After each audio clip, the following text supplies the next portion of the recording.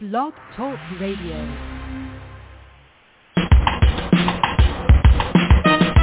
Let's get lost in a better place. Pick up a book, travel through time and space. So much to learn, so much to see. A chance to escape reality. Open your mind and your heart. Gain new knowledge, get a fresh new start. MJ Network will bring you there. So let's talk about it. We're live and on the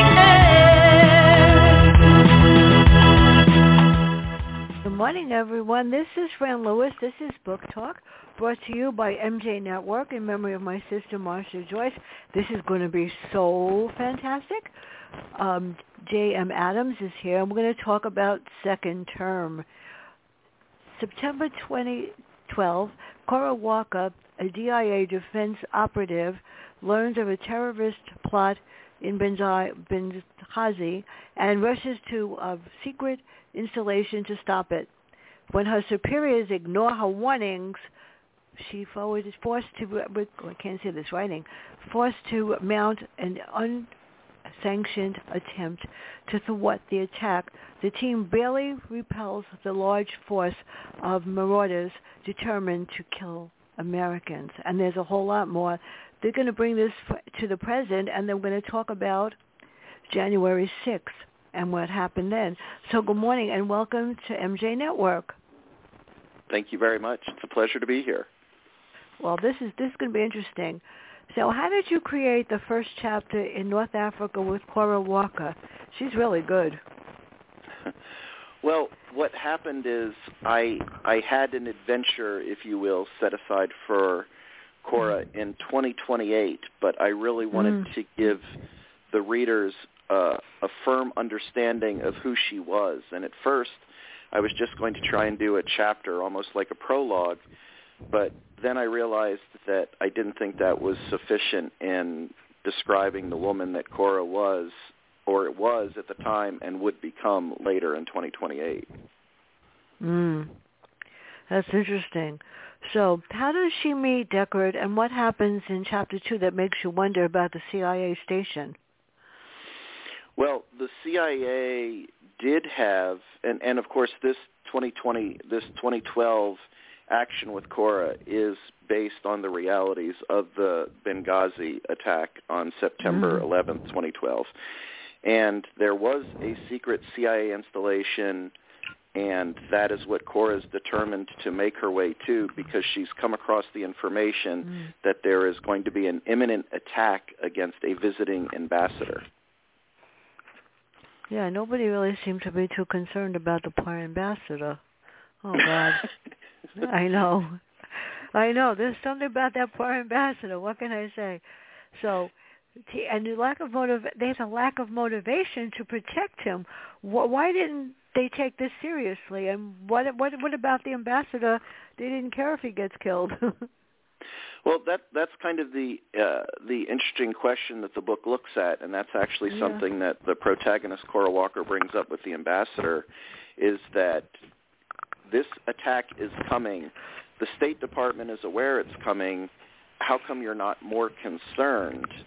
Yeah. And he says to her, do you think this is some kind of conspiracy? And she's like, I'm not calling it a conspiracy, but you should be worried because this is real and this is happening.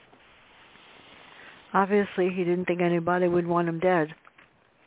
Yeah. Sometimes you got to face reality, and I'm surprised that they didn't, have more people around him or guards or something. It's scary. Well, the interesting thing is that the State Department did correctly determine that Al-Qaeda was not, the ambassador was not a target of Al-Qaeda at the time. Ooh. But Cora very adeptly brought up to the ambassador, there doesn't have to be, a terrorist group that can kill you doesn't have to be Al-Qaeda. Well, we know that, don't we? From the news. It's even, I know, it's horrible. So who is Jimmy Buchanan, and tell us more about Deckard. So Deckard he leads the team of operatives that protect the CIA outpost in Benghazi.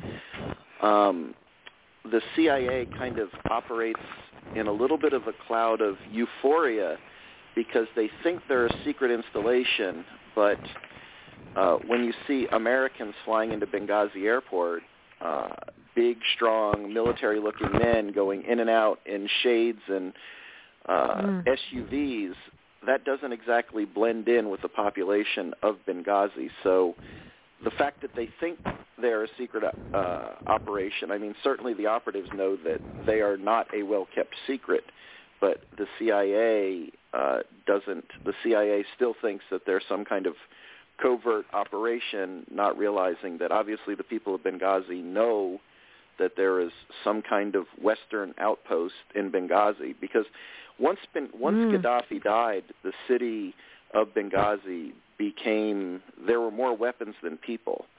And so there were murders in the streets and people dying all the time, and all the Western powers pulled out except for the United States. Oh, God. So I'm looking at chapter 6 in front of me, and I don't want to read the last paragraph, but oh, gosh. What was the outcome in chapter 6, and what happened? Well, in terms of the fact that the outposts, there was no question that the attack was coming, but by the time 6 or 7 o'clock had come at night, Cora realized that she had made a mistake and that there wasn't going to be an attack. But when the attack happened, they wanted to rapidly deploy to get to the embassy, or, well, it's a consulate. It's a temporary embassy. But the CIA wanted the local officials to handle it, and that's why everything turned into such a quagmire. Well, if you look at the news today, you begin to wonder who you can believe and who you can't believe anymore at all. That's right. It's scary. I mean, from what I remember from 9/11, because I was in school with my students, they knew something was coming, but they didn't do anything about it. That's what's even scarier, because who knows? And then when it did happen in the second tower, nobody took it that seriously. Right. That was even worse. One of the correlations I draw in the book is that I drew a lot of comparisons between the January 6th incident and Benghazi, because the problem with the 9/11 attacks is that the information network, if you will, of the intelligence community was very fractured. They weren't sharing any information. But if you look at Benghazi and you look at the incident at the Capitol on January 6, 2021, there was no question. There was unequivocal evidence. Everybody knew it was coming, but they decided to let it play out in both instances. And that's kind of a little bit of the message of the book, is that, you know, sometimes the government knows something's very bad is going to happen, and they just let it play out rather than being. They like to be reactive instead of proactive, and that's a textbook case in both Benghazi and January 6th. It's scary because basically they don't want to get caught with it, and I guess maybe whoever does the attack or something, they get to blame it on somebody else and just say, I didn't know. That's scary. Right, exactly, yeah. So the target date is September 11th, 2012. What did Cora think was going to happen, and why? Cora had been undercover. I don't know if you've heard about Derna, but about 3 months ago, the entire town of Derna was wiped off the map by a freak tropical storm. But up until that point, Derna was the richest and most luxurious and most beautiful. It was kind of like the Beverly Hills of North Africa. It had beautiful beaches. People came from around the world to vacation there, and they had chateaus and waterfalls, and that's where Cora was based with a family, a very wealthy family, but she was not based, she was planted undercover. And one night, about 3 nights before the September 11th attacks, a man from a terrorist group in Benghazi met with the wealthy person at the house and gave the details, and Cora had the place wired, and that's how she learned about the attack that was coming, that the fact that they were going to target the ambassador on September 11th. September 11th kind of became a flashpoint after September 11th, 2001, because there was a lot of celebration in among different factions that celebrated that date, and that's why there was rioting in Cairo on that same date. At the same time, those attacks were happening in North Africa. The State Department actually put out a warning 2 days before September 11th, warning that there could be terrorist activity and terrorist attacks as they celebrated the 11-year anniversary of 9/11. I know, and who can believe it's over 20 years, over 21 right. years. It's horrible. I know I watch every year because one of my students was killed in 9/11. Oh, and, I'm so sorry. Yeah, I didn't even know until I spoke to her grandmother, and she told me, and I was like, oh, my God, I was wiped out. So every year on 9/11, I put a special poem to Janine on Facebook so everybody remembers her because nobody says anything. So what did Cora think was going to happen? And on page 41, sets us up for the nightmare in chapters 8 and 9. What happens at the U.S. Mission compound on 9/11/2012? Well, up until, as I said, about 8 or 9 o'clock at night, since nothing happened, Cora said it never felt so good to be so wrong. Although she knew this was a huge hit for her credibility, she'd rather her credibility take a hit than, the United States and, this base and the ambassador have to deal with the ramifications of terrorism. But at 9 o'clock that night, when the attack happened, the ambassador was based less than a mile from the secret CIA compound. And so when they started hitting it with rockets, they sent out SOSs, we're being attacked. And, of course, the team that Cora was with wanted to spring into action immediately, but the CIA held them back. He wouldn't let them respond right away. That's scary. So how far does she go to protect the ambassador? Then we're going to move ahead to 2028. So they encountered a firefight on the, which is a gun battle, on the way to the compound, and Cora is a very adept marksman, and she provided cover for the operatives who were trying to get to the embassy to save the ambassador. So they had a firefight there, and then when they actually got to the compound, Cora went to the back because it was a walled compound. The other guys went to the front, and more people came in, and Cora had to put them down, secure the back, but she had to engage, probably 20 targets before they could even get out of there, and they were not able to find the ambassador's body. Oh, God. Unfortunately, he didn't take it too seriously. Maybe if he did, then it would have been the plot. Can't have that. Well, she did warn him personally, and he even said to her, if I had to, I've been in North Africa for 20 years, and if I had to tuck my head between my legs and hide every time I got a threat, I'd never see the light of day. And Cora warned him that he's never faced a threat like that, but he didn't believe her. And that's kind of what happened in the actual Benghazi situation. Wow. That is scary.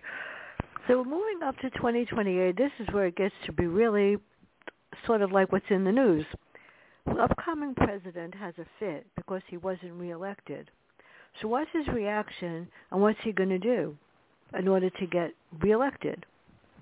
Because he's not exactly what anybody wanted. Well, he probably had a very good chance of being reelected, but the economy tanked about 3 months before the election, and no president ever does well when, the country is in an economic upheaval. So, but he absolutely was not willing to accept the results, and he decided that he would copycat. He would be more organized, and he would actually use the National Guard, and he would rally his followers in a much similar fashion, but also more overtly. Because it had been done before, he was comfortable with making it a very public spectacle. But if you look at January 6th, people were showing up with January 6th Civil War shirts. So the original January 6th. So he just decided that, and it's my contention that, this was the first January 6th was a practice run. I believe that that was the precursor, and there will be more incidents like that, and that's kind of the plot of the book, that the second one will be much worse and much more intense than the first one. That's scary. So she gets a different job, right? So who is Gertie to Cora, and what is Cora's new job? And tell us about the Speaker of the House. Well, what Cora is in 2028 is she is the communications director for the Speaker of the House. So obviously this is 16 years removed from when she was traipsing around North Africa and the Middle East working for the Defense Intelligence Agency. Now she's actually working for the Speaker of the House. It's a little bit of a mystery. After she got out of the military, she graduated from college and got a master's degree in communication. And when she was working as a journalist, she got recruited by the government to kind of serve not just as a communication director, but as a bit of a bodyguard for the Speaker of the House. Now this question is really amazing because this has happened before. Why did Locke say there was voter fraud, ballot boxes he wanted to be confiscated in several states, and he wanted to change the way things were run, and what was his plan? Because he was going to get elected no matter what, he thinks. Right, and what he wanted to do was make sure that he wanted to seize the voting machines so that they could be destroyed, so that there would be no paper trail leading back to the fact that he actually lost the election. I often wonder, though, they have all these voting machines and stuff. Well, it's different now. It's much different now. You don't have those booths that you go into or whatever. So I wonder sometimes how accurate the vote really is. That has always worried me. And the fact that if the popular vote votes for somebody and the Electoral College decides, it's sort of like that's not fair either. Well, if you look at the last 5 elections, the popular vote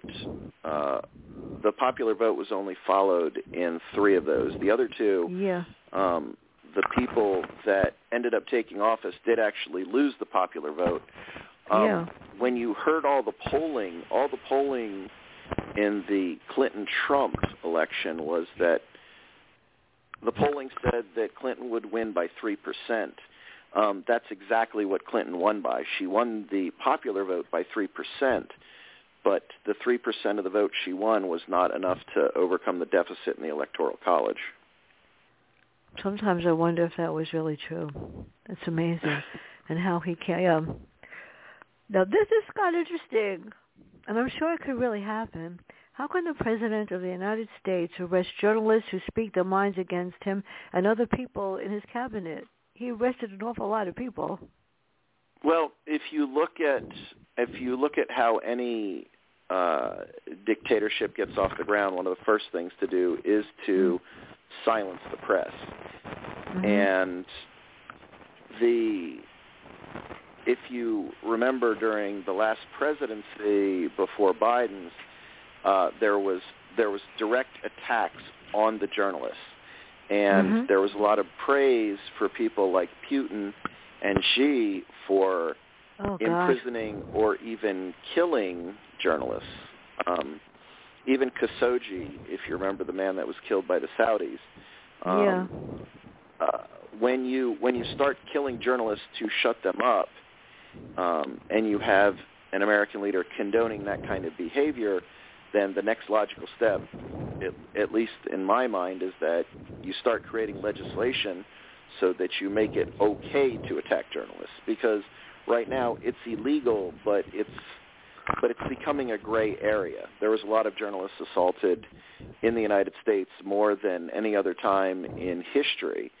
And there's kind of I wouldn't say a approval of it, but there's also not a condemnation, especially by the last administration, when journalists have been attacked and beaten. I mean, during the January 6th attack, there was a huge pile of cameras and tripods that the crowd had seized, and they were smashing it right there on the lawn of the Capitol while they were trying to penetrate the Capitol.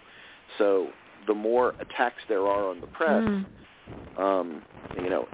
it's happening. But my thought was that in the next presidency, maybe he would be taking steps to legalize the quieting down the inflammatory journalists, if you will. Well, I think a lot of people would like to do that too. But all the journalists that you hear report, I mean, you watch all the stations and they're all different. The same news, the same thing, but everybody has a different take on it. So you often wonder what's real and what's not. It was just a journalist's point of view. That's another thing. Well, one of the things I try and do to get my news is I pay a great bit of attention to the British press, because they don't include, they certainly have their own political slant for their own country's politics, but for the United States politics, they are not, you can tell by the way you read their news that they are not invested in the left or the right. They do a lot more fact presenting than the domestic press here, because here to me, news has become editorializing. It's not news. It's people giving their personal opinion on events, which is what news was never supposed to be. When I was a journalist in the 90s and in the early 2000s, there was we never talked about what happened on any other station. We covered the news, and we tried to be fair to both sides of whatever issue we were reporting, and that is, journalism is not that at all anymore. It's become propaganda, whether it's left-wing or right-wing. I thought it was just me, yeah. And then some of the channels repeat the thing over and over again. The same stories from, 8 o'clock in the morning until 10 o'clock at night. So you begin to wonder if it's all taped, or they don't have a change of opinion unless something awful happens.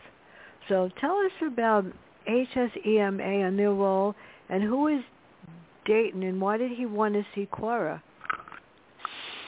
So that is HSEMA is a branch of the Department of Homeland Security. Yeah. And there's approximately 60 HSEMA departments around the United States in larger cities, including Guam, Seattle, the American territories. And the group, and what they're supposed to do is they're supposed to collect intelligence data and coordinate it with the Department of Homeland Security and the Department of Justice. So the purpose of them is to gather the intelligence and to make sure everybody's on the same page. And Dayton, who is the head of the Washington, D.C., because there is obviously there's a federal part of the Department of Homeland Security, but this is like local offices, if you will, the more regional Department of Homeland Security that gathers information and shares it with their national brothers. And it's an intelligence gathering operation. The reason Dayton, who is the head of HSEMA in Washington, D.C., wanted to see Cora is because she had been working closely with him about, is there or is there not going to be another uprising on January 6, 2028? So let's get to the heart of this. Why are extremists talking about attacking the Capitol, and what are Locke's supporters saying, and what happens in his mind in chapter 12? He's not someone that you could actually not take a look at or just ignore what he's saying. Well, he's basically looking for an easier solution. His first objective is not to try and take the office by threat of violence, or at least not by actual violence. And that's why there's lawsuits, there's fake electors, there's all the things. I mean, it was hard to keep ahead. The fiction was hard to keep ahead of the facts of what kept happening over the course of the last 2 years of what's come out. But the fact of the matter is that the president really wanted the path of least resistance, but he did make it very clear to his administration and his staff, if you can't get it done by legal means, I will go all the way to make sure that I retain the presidency. A lot of people do that. So we have Cecilia, and why do we get an odd feeling about her true goals? And what does Locke expect from his team? I mean, he actually expects to win. Well, and again, that's his goal, is that he wants them to come up with a plan so that it doesn't have to become, so he doesn't have to turn to violence, but he will get a second term, regardless of how he has to do it. As far as Cecilia goes, Cecilia is his chief of staff. She is his stepdaughter, and Cecilia's role, nobody really knows. The fun thing about writing Cecilia is that nobody really knows what her goals and what her intentions are. She's obviously driven, ambitious, and brilliant, but what her goals are and how she works and manipulates people makes it very hard to know whose side she's on, what she's going to do. She's unpredictable because that's kind of just the nature of her character. She's brilliant, she's shifty, and you don't know what her true goals are.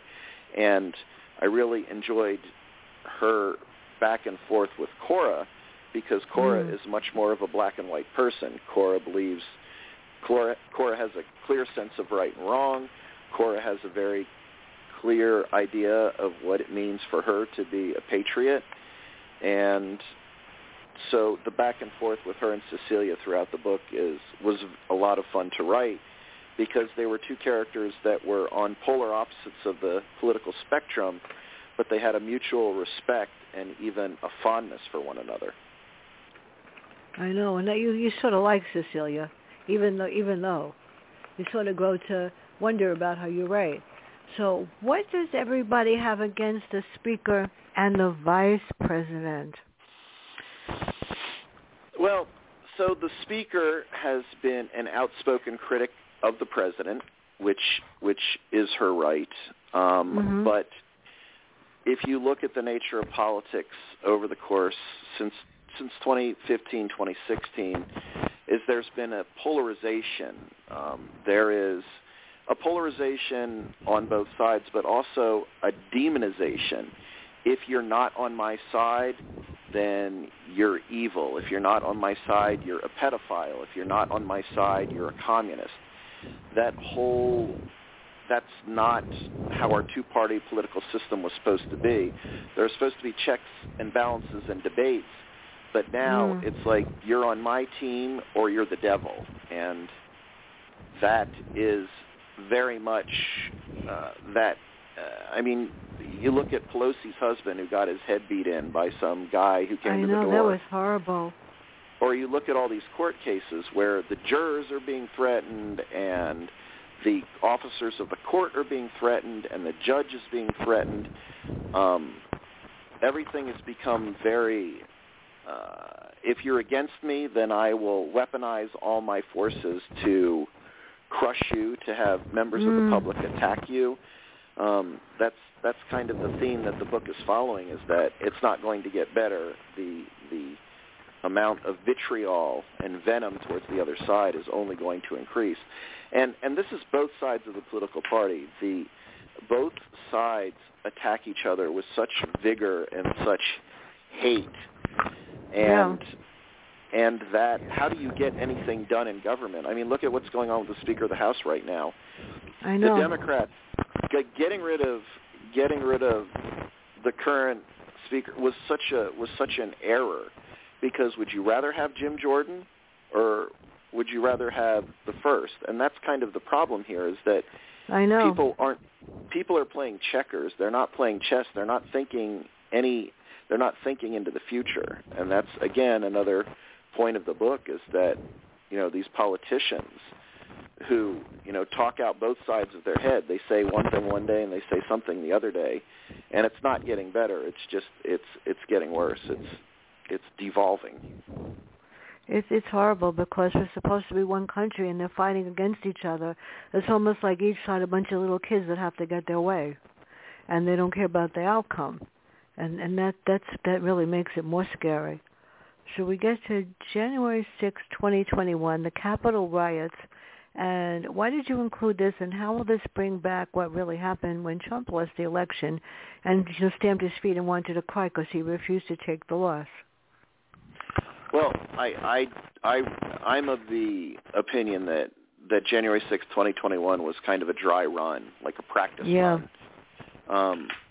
Yes, it was horrible, but had it been better organized, the fact that the president disappeared for 6 or 7 hours during the assault on the Capitol, I believe he was waiting to see what would happen. Would Pence survive the attack? Would Pelosi survive the attack? Would there still be a Capitol, 6 or 7 or 8 hours later?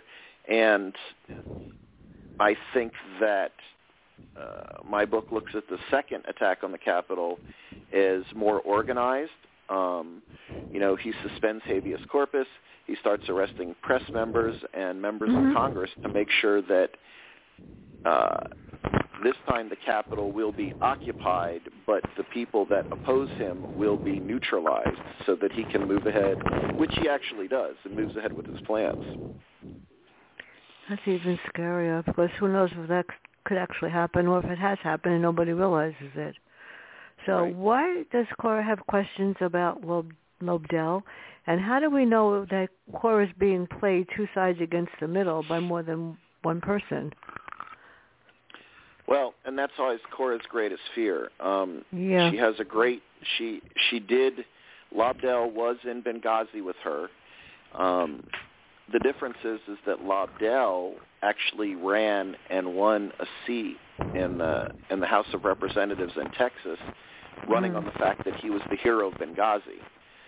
And what he knows and what he shares with Cora is that, look, we know you're the true hero of Benghazi, and he's curious. He's like, why don't you let that out? And, Cora makes the funny comment. She says, if I wanted love and adulation, I would join the circus. So, but it was Lobdell who, rode his success in Benghazi to a position of power in the House of Representatives. Again, he's on the opposite end of the political spectrum, but he is anti-authoritarian, and he does believe that his president lost the election and that the president should transfer power to the person that won the election. And so that's why he enlists Cora, but Cora doesn't know whether to trust him or not. Cora never fully trusts him. I don't think he fully trusts her either, but they do have a comradeship, that they forged together when they fought together in Benghazi. So they have loyalty to one another, but they don't trust one another, and they don't fully know what the other's motives are. That's even scarier. But before I forget, Thursday, New York Times author Gary Braver will be here with Rumor of Evil. On the 6th, the author of Girl on Trial. On the 8th, I'm so excited, Philip Margolin, Betrayed. On the 9th, on the 15th, we have the author of, the Medusa Murders. And on the 20th, we have John Dictakis with Fast Track. It should be interesting. December is proving to be great. In January, my show is booked till the end of February, so if anybody has something new coming up, speak up and let me know, and I'll fit you in my schedule somehow. So What is her reputation? How does she take down two of the president's men? And what about the meeting with the deputy director? Well, she doesn't realize at the time. She basically, the United States has become much more of a police state in that people are being followed. Like, even though Deacon Lobdell is a member of the House Intelligence Committee, he is being followed by the president's men because the president wants to see who he's meeting with. And when he meets with Cora, they decide that they're going to take Cora in for questioning. Cora has no idea why they're there. She just knows that there are two government goons, if you will, threatening to take her in by gunpoint, and she neutralizes them, doesn't kill them, but she subdues them and makes sure that they don't take her. But the congressman says, look, you're going to get taken anyway. We're both going to be taken in for questioning, so just deal with it. And that's actually how Cora ends up meeting Cecilia Danforth, who's the chief of staff for the president. That is scary, because that could really happen. And if somebody wants you to disappear, you know you're going to disappear. You got to be careful. Yeah. So what is the plan Locke has to regain the second term, and what does the congressman have in mind? Oh, God. Well, the congressman is absolutely living a dual life, because he absolutely, as far as we can tell when you're reading the book, that he does not want the president to be sworn in for a second term. But on the flip side, he is an agent of the president. He's working for the president, and he even sets up the location for the president to give his speech and be sworn in for a second term, which is directly in front of the FBI building. So he sets that up, but he sets that up for an alternative reason that the president is not aware of, obviously. Well, wait till he finds out. How does this get Cora trapped into being part of this diabolical plot? I mean, she's got to really watch out, and they could just, say it was her fault or she created the plot. So how does she get involved in this part of the diabolical plot? Well, so what happens to Cora is that once the vote is sidetracked, Congress cannot ratify a new president. And once that happens and there's another riot in the Capitol, once Cora fights her way out of that riot and makes sure that the speaker's safe, basically now she is facing the new reality that President Locke will assume power and will serve another term. And she obviously doesn't want that to happen. And in her meetings with her old comrade from Benghazi, Deacon Lobdell, they concoct a plan to make sure that's not going to happen. But Cora doesn't realize how far the congressman's willing to go to keep the president out of office.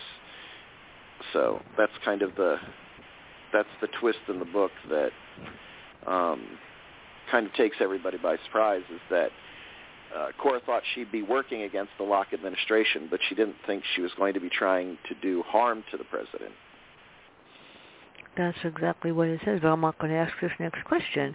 So what happens on January 6, 2029, a year later?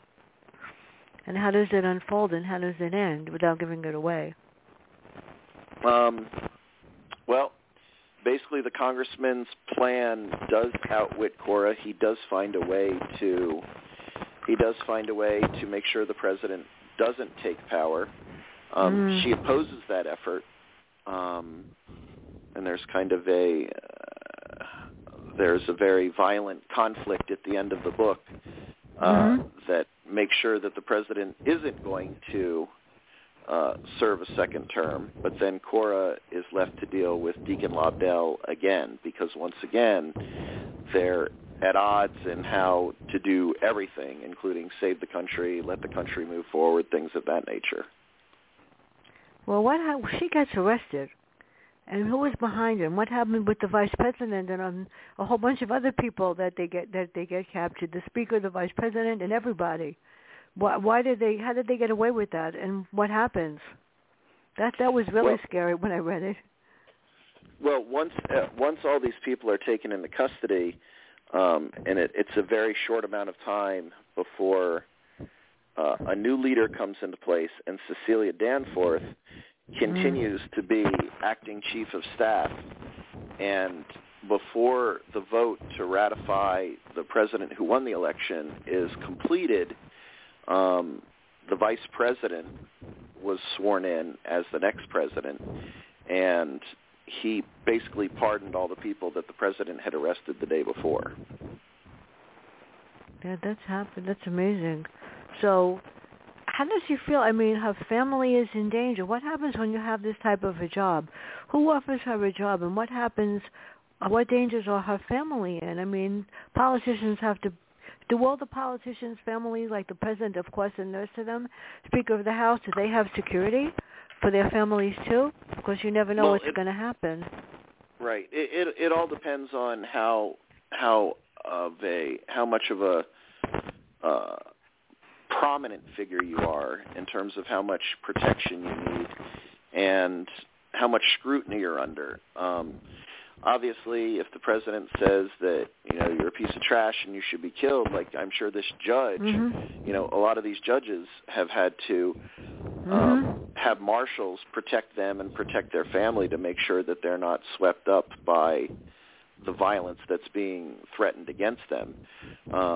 As far as Cora goes, once Cora makes the decision to work with Lobdell, she gets her family secluded into hiding by somebody she trusts to make sure that her family's not captured and used as leverage against her.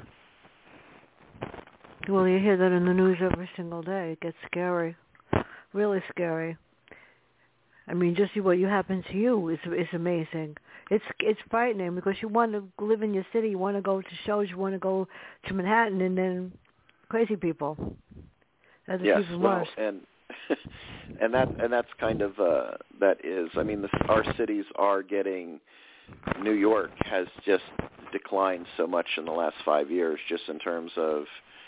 I spend a lot of time in New York City, and the amount of people on the street is twice what it was 5 years ago. So the city has really kind of taken a downturn. I'm not attributing that to one thing or another. It's a very different New York City than it was just 5 years ago. I know, and there's a lot of different kinds of factions and different people, and it's just like you have to look at somebody, you have to be careful. The last time I was in the city was a while ago, and we just walked in the street, and everybody was quiet. Nobody talked to anybody. Nobody looked at anybody. They were on their cell phones, which is just fine for me. You don't want to say hello or anything. And yet even where I used to live in the South Bronx, people used to say good morning, and it was not the safest neighborhood, but yeah. So what and how does Cora hope to save the speaker? And what would have happened if Locke succeeded? What would have happened then? Well, had Locke succeeded, he would have had his second term. And one of the things he did talk about was suspending term limits and basically making himself kind of like President Putin. Like Putin, if you ever see the results for the elections in Russia, Putin wins 90% of the vote every time he runs. Now, is he really getting 90% of the vote? That seems impossible in any scenario, but when you control the vote and you control the people and you control those around you, then, obviously you're certainly not a democracy, but you still, in that case, you can call yourself whatever you want. Putin still calls himself president. He doesn't call himself the supreme leader or dictator, but he calls himself, he is in charge of the country, and there's no question about that, and there's nobody to stand up to him to do anything about it. That's what's really scary. I think he thinks he's his own God. And he has this philosophy, and he doesn't care what anybody else thinks. And God forbid if anybody ran against him and won, they probably would be dead in 5 minutes after the election. That's what's really scary. And he actually justifies what he does. That's even more scary. And unfortunately, let's hope that we don't have too many more people like that are running countries. That's what's really, really, really horrible. So the plan does not stop the murders, and in the end, how does Cora justify it in her own mind? Well, I think the problem is that Cora doesn't justify it in her own mind. Cora considers herself part of the worst intelligence failure in American history. And what's really interesting is that I apparently didn't suss that out enough, because my publisher, when Cora says that, she wanted further explanation. Why does Cora think that she failed? Yeah. And so then I did spell out. I said the reason Cora failed is because, a lot of people were killed, and she didn't accomplish her objective. And even though democracy was saved, I think that she believes that she failed because the cost was too high. So what happened on January 7th, the day after? The new president had been sworn in. The new president was sworn in. The vice president was sworn in. And the president-elect, though we don't know whether it's going to happen or not, is due to be sworn in 2 weeks later. So we don't know if that happens or not. We will probably very likely find out in the sequel to this book. I was just going to ask that question. But as of right now, we don't know what happens. We know that the vice president has legally and rightfully assumed the mantle of the presidency, but he's only supposed to take it for 2 weeks until the properly elected president-elect takes office. What, do they really want him, or do they want Sebastian? What can I say? So Cora finally gets to go home or whatever, and how does her daughter feel about it? What does she say? That must be scary for a little kid. Yeah, and that was I didn't go into too much detail on the seclusion, but I did say that, Cora's family had basically been squirreled away in the mountains in the West Virginia area, which is not too far from Washington, D.C. And when the daughter and the mother were reunited, the daughter was just delighted to see her mother again, although very distraught at her mother's physical condition. Her mother had just been through, a few cataclysmic events and was burned and scarred and not maimed, but obviously had a long road of recovery. But the daughter was just said, Mommy, I knew you'd make it home to me. You have to have faith. That I can tell you. I learned that this past 2-3 weeks. I learned you have to have faith that when something bad happens, that it's going to turn itself around and you're going to have a miracle. That's the truth. So where do you see her next? Well, Cora's the next iteration of Cora takes place on the Mexico-Texas border.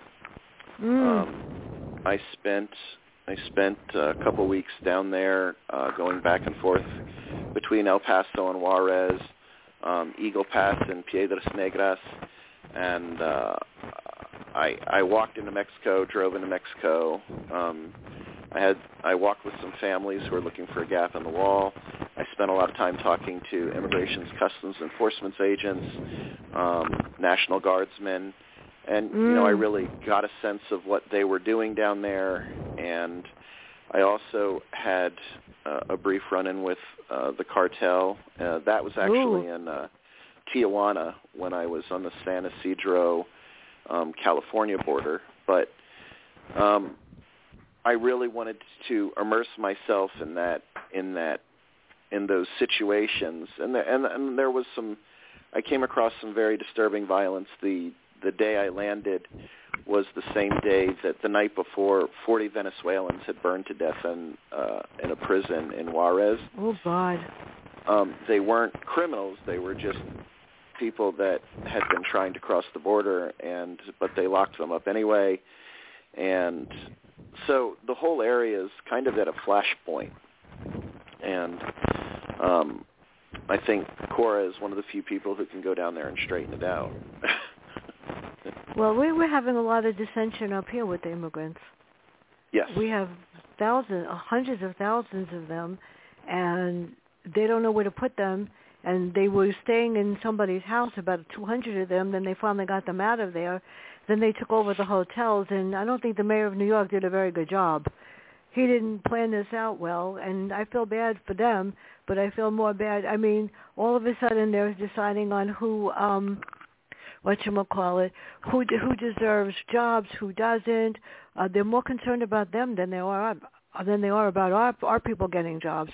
And there's like job fairs and everything. But you know what? And I can tell you that whatever the situation is up here in New York and the other cities where they're busing immigrants, I can tell you that it's 100 times worse right on the border with what's going on in terms of the security, the amount of money that the government is spending right now. 24-hour helicopters, and there's thousands of vans. There's guys on horseback. There's guys on pontoon boats.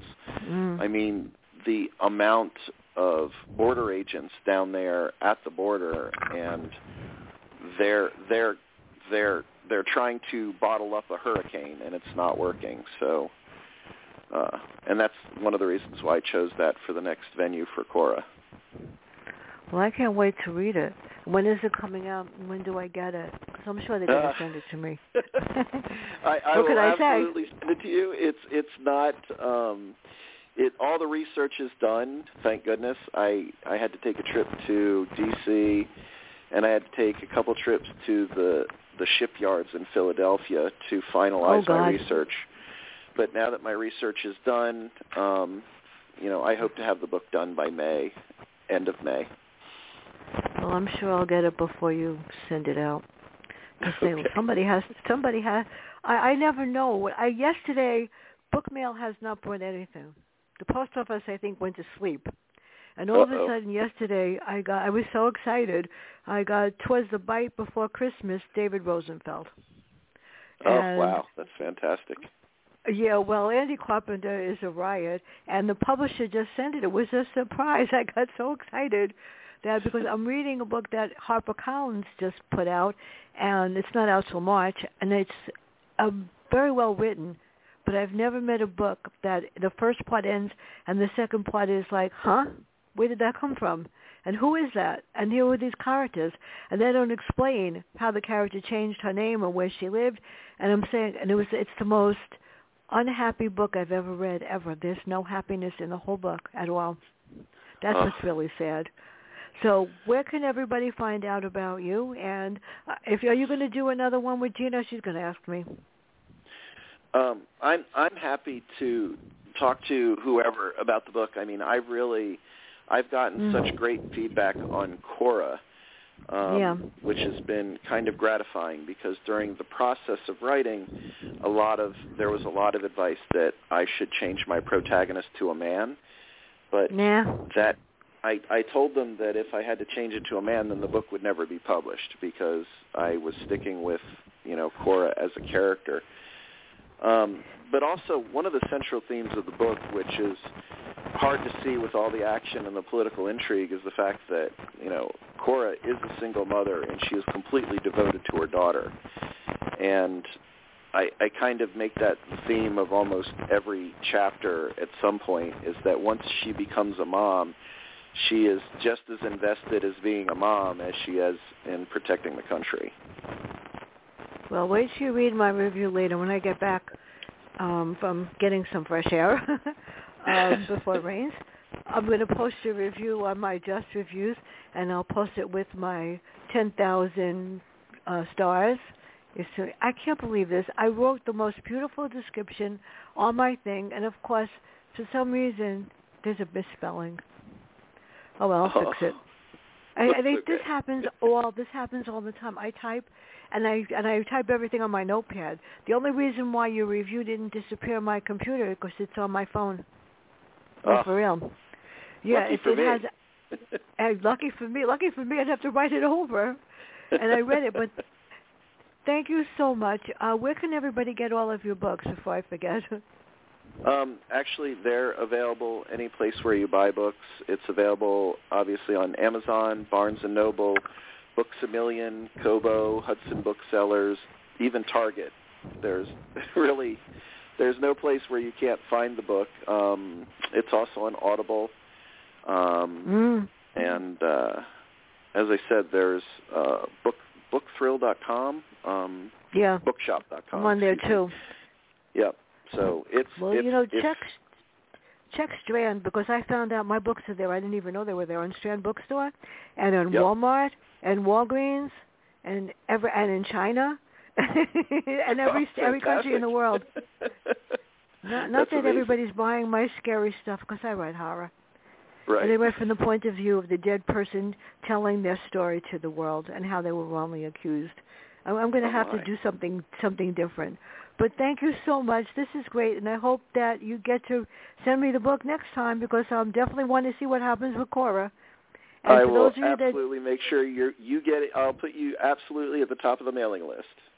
I wanted autographed copy, people. Absolutely. Thank you so much. Everybody have a great day, and bye. All right, bye-bye.